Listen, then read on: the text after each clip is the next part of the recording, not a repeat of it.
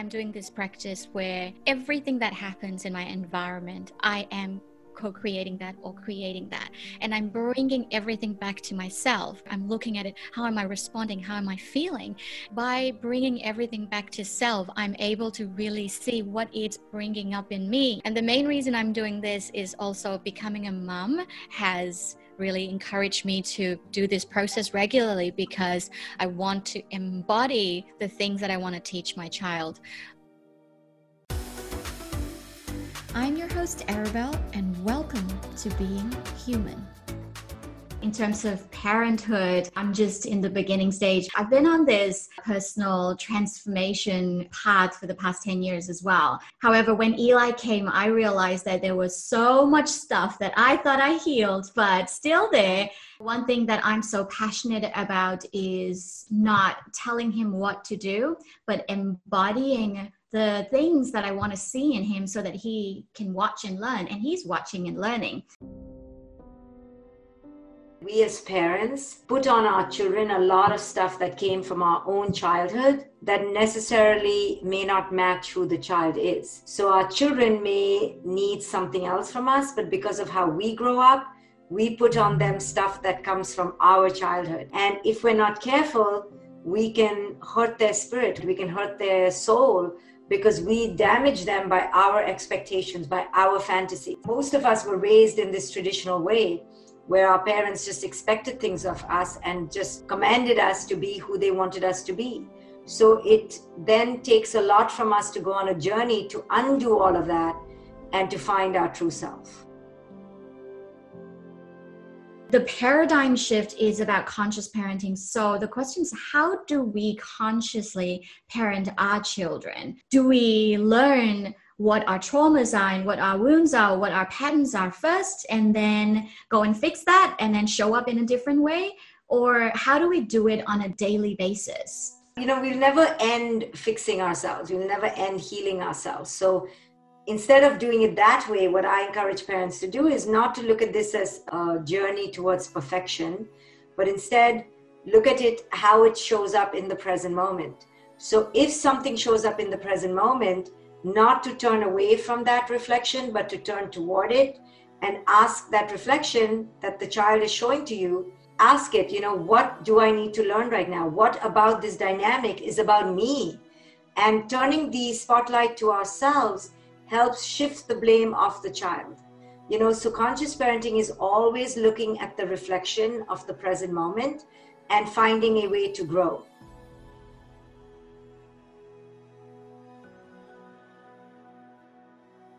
Always trying to grow from the present moment. You don't have to be perfect, but you have to be willing to grow from the present moment. There's a lot of self-awareness that's required, and in order for us to have that kind of self-awareness, we need to really practice being in the present, because that's the only place that we can be aware of our own patterns and our thoughts and our reactions and our triggers. With Eli, what I realized was that was only when he was a couple of months old. And, I started reading books and I started talking to my other mom friends, and they said, you need to set up routines, you need to set up these things. And it's good that they were telling me to do those things. And that probably was working for them or is working for them, I'm not sure.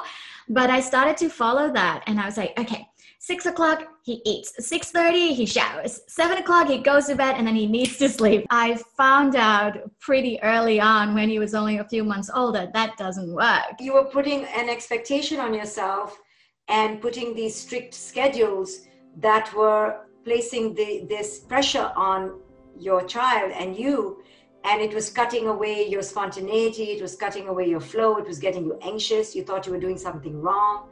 And the minute we begin to put parenting into these boxes, we put pressure on ourselves, and then we feel like we're failing, and then we get angry with our children. And that was that night where I literally exploded, not at Eli, but just on my own, because, I was sleepless and all of that, and just the beginning of this motherhood journey. And I realized that, oh my God, I'm putting a lot of my expectations, exactly what you said, and control on him. And he's only a few months old. And that really got me thinking, oh my God, how should I continue parenting my child? A child's mind is not as developed. Like even for us adults, we give meanings to experiences differently. And I sent him to daycare 3 days a week. And every time I drop him off, he would cling on to me, he would cry, and that breaks my heart. But then I'm thinking, is he going to think that I'm abandoning him? And so I'm like, what do I do? Children like 5 to 13, they believe that the universe revolves around them. So if anything goes wrong in the home, like mommy has a migraine, the cat got hit by a car, anything goes wrong, the kid thinks there's something wrong with me. If I were perfect, then my parents would have gotten divorced, then the car accident wouldn't have happened, then this bad thing would have happened. And that's really interesting because what that shows up later in life, that shows up as low self-esteem. And that shows up as not good enough. I'll be happy when I have this car. I'll be happy when I have this or whatever.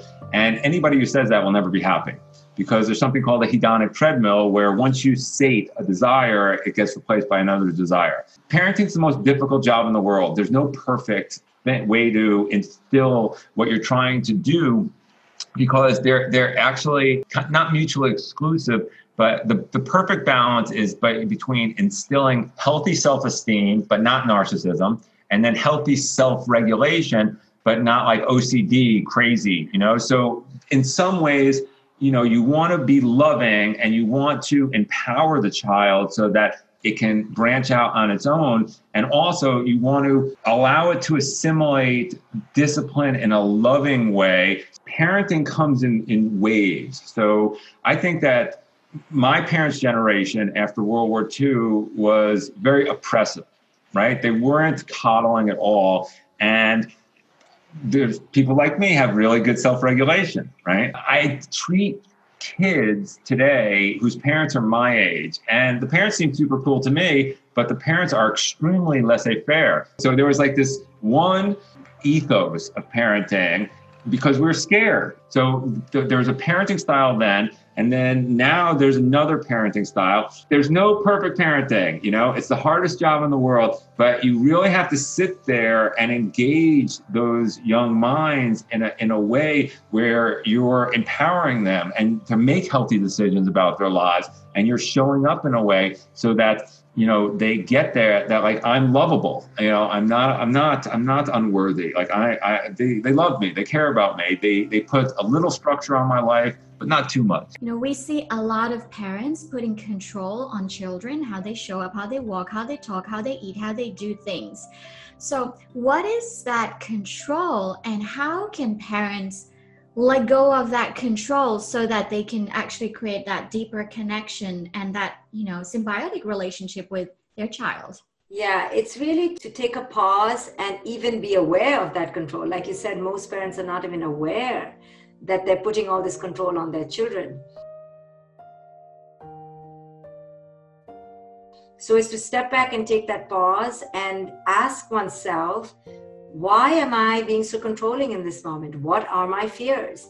And typically the fear will be of comparison, of not being good enough, of not being like your friends, like your neighbors, or even more ignorant things like, I don't want my kid to grow up to be a criminal, but the kid is 1 year old, So we put all these grown-up fears on our children because we don't know how to let go. We don't know how to live in the present moment.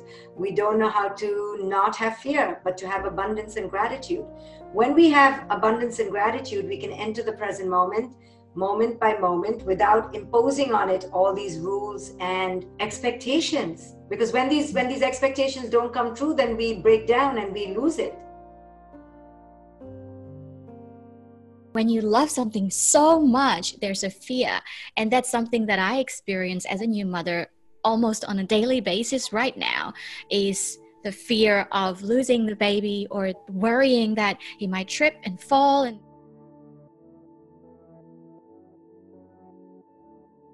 I feel that my body is in constant state of emergency because I'm always in fear, and I've been trying to regulate that. It's been pretty challenging. So what would you say to not just new moms, but all mothers who are so attached to their children?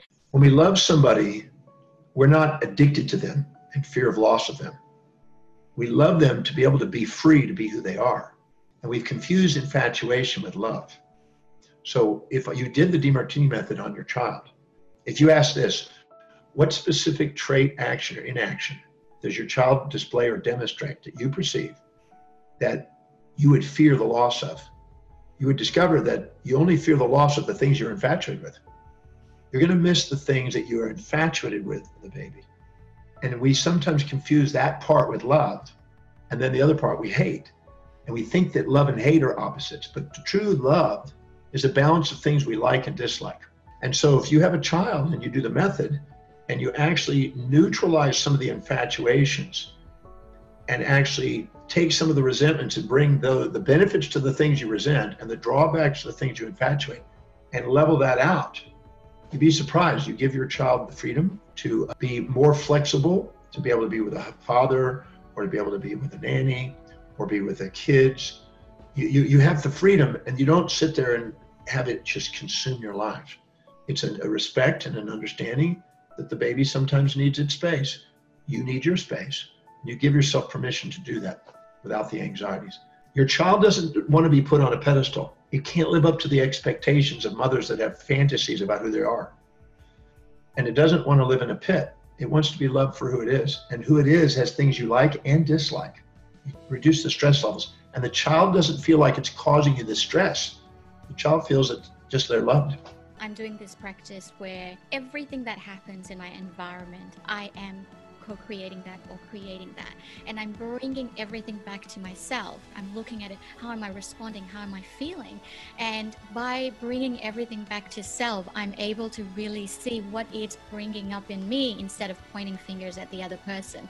And the main reason I'm doing this is also becoming a mom has really encouraged me to do this process regularly because I want to embody the things that I want to teach my child. So what do you think are the most important things as parents we should do on a daily basis so that we not only create a beautiful family, but also our children grow up balanced and happy? And we as parents sometimes think we know best and we're going to impose values and we're going to teach them how to be da-da-da-da-da. That's an autocratic, dictatorial thing that creates revolutions in societies and it creates problems in the family.